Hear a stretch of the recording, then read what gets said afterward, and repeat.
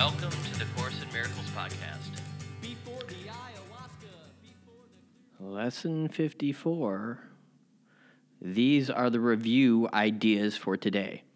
So, lesson 16. I think you guys get the gist here. I don't think I need to explain it any further. I explained it a lot yesterday.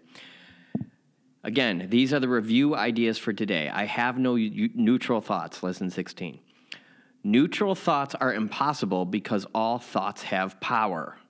They will either make a false world or lead me to the real power, or lead me to the real one, But thoughts cannot be without effects.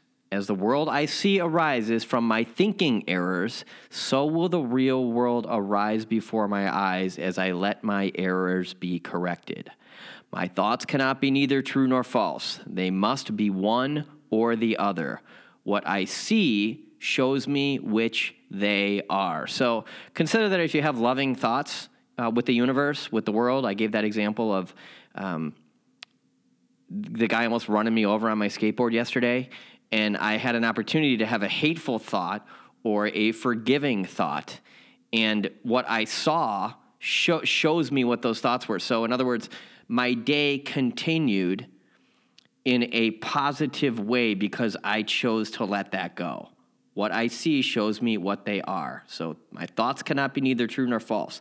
They must be one or the other. So if I had harbored a hateful thought towards that guy and then went and called my friend and told him what a jackass this guy was, and I'm gonna find him next time I'm surfing at Grandview. I remember what that car looks like. And then my friend's like, oh, I've seen that guy. He took my wave one day. Now we've got, one ego talking to another ego about someone else's ego. That is all, yes, it's like spiteful. Yes, it's like revenge oriented, but it's also not real because it's not love. It's not real.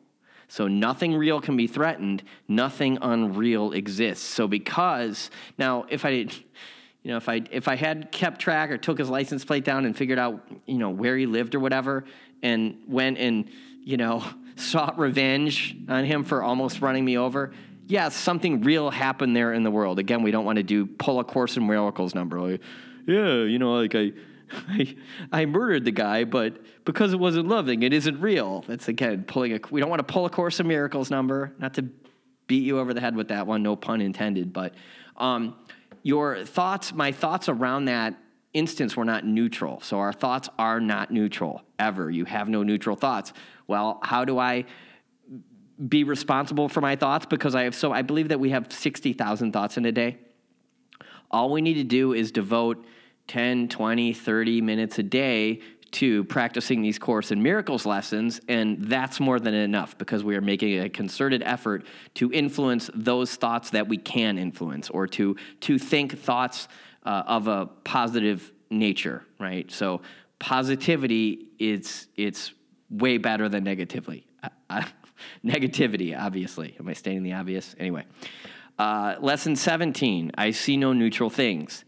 What I see witnesses to what I think. If I did not think, I would not exist, because life is thought. I'll read that again. If I did not think, I would not exist, because life is thought. Let me look on the world I see as the representation of my own state of mind. I know that my state of mind can change, and so I also know the world I see can change as well.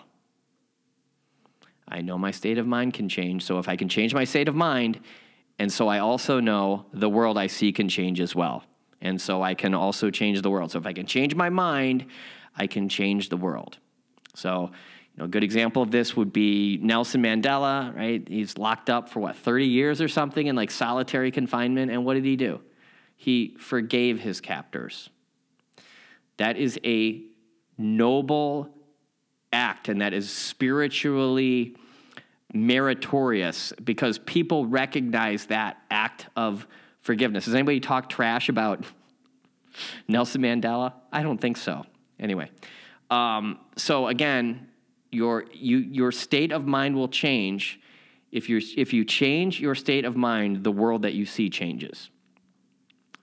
Let me look on the world I see as the representation of my own state of mind. Again, doesn't mean that bad things don't happen in the world. Lesson 18, I am not alone in experiencing the effects of my seeing. If I have no private thoughts, I cannot see a private world. Even the mad idea of separation had to be shared before it could form the basis of the world I see. Yet that sharing was a sharing of nothing. I can also call upon my real thoughts, which share everything with everyone. So if you just sit there thinking, I love you, I love the world, I love everybody, genuinely think that, you're sharing everything with everyone, I think. I'm kind of doing this on the fly, so bear with me. I appreciate every single one of you. As my thoughts of separation call to the separation thoughts of others, so my real thoughts awaken the real thoughts in them.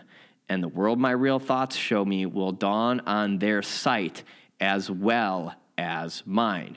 So, again, back to the example of the guy with me on my skateboard. He almost runs into me. Instead of lashing out, I accept his genuine apology. I move on with my day. And that thought, that loving thought, that forgiving thought, and that letting go is shared with that's shared with all the universe, right? So that awakens his real thoughts because I'm using a real loving thought with an accompanying gesture. And so the world, my real thoughts show me will dawn on their sight as mine, as well as mine. And so I had real thoughts, and so I'm seeing a real world. I'm seeing the world that my real thoughts show me. And along with me, this person is also seeing the real world, which is the loving world, the forgiving world that comes along or that accompanies my real loving thoughts. And how does that look? Hey, man, no worries. Have a great day. I'm just going to keep skateboarding down the sidewalk, and it's over. And had he not been genuinely apologetic, what if he was just paying lip service? Or what if he was inconvenienced? Or what if he yelled at me and tried to tell me I was stupid for riding my skateboard down the sidewalk in his way? Well, I have an opportunity there as well to be forgiving, and then the real world, or the world that comes as the result, or that I see as the result of thinking those real thoughts, dawns on him as well. Lesson 19. I am not alone in experiencing the effects of my thoughts. I love this one. I am alone in nothing. Everything I think or say or do teaches all the universe. A son of God cannot think or speak or act in vain. He cannot be alone in anything. It is therefore in my power to change every mind along with mine, for mine is the power of God. So this stuff gets really powerful.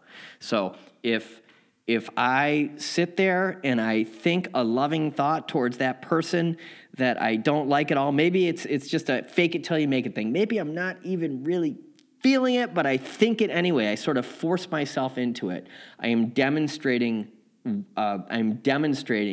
my willingness in there to see things another way, and that teaches the entire universe that you can choose in the face of a default, the default of many of the people in the world, which is just to become resentful, spiteful, hateful, whatever, murderous even. I think a lot of people became murderous during the pandemic, straight up. I think a lot of people just wanted others to die.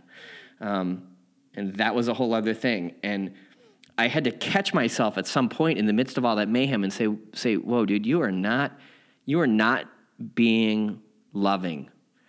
And I think that a lot of that, I think that happened with a lot of people, because if you noticed, if any of you are on Facebook, things really cooled down after the pandemic. There was this like post-pandemic armistice thing that happened, or this just not nearly as contentious. It like went back to like food pics and like funny memes and stuff. It just ceased being as gnarly as it was. Lesson 20, I am determined to see. Recognizing the shared nature of my thoughts, I am determined to see. I would look upon the witnesses to show me the thinking of the world has been changed. I would behold the proof that what has been done through me has enabled love to replace fear, laughter to replace tears, and abundance to replace loss. I'm going to read that again. I would behold the proof that what has been done through me has enabled love to replace fear, laughter to replace tears, and abundance to replace loss. And this happens in 12-step programs all the time. There's proof. This thing works. Look around this room. It's a bunch of former crackheads. And look at us all living these amazing, happy, and healthy lives. And we don't even care if you're on drugs, because we are an unconditionally loving space and container for you. And all we're going to do is carry this message of love to you. It's a beautiful thing, right? So last sentence, I would look upon the real world and let it teach me that my will and the will of God are one. So I'm just looking out into the real world. I'm forgiving people. I'm letting things go. I'm choosing to send a silent blessing to that person in front of me at the grocery store line who's just taken so long, it's driving me insane. I'm choosing to send them a loving thought instead of a hateful one. I'm trying my hardest not to roll my eyes at that guy who wouldn't shut up yesterday at my recovery meeting, and sometimes we just don't do a perfect job, and that's okay, because there's nothing in this that doesn't say, we're not human. Like, we are human. We are just trying to be or striving to be the best humans that we can possibly be, and we are going for spiritual progress.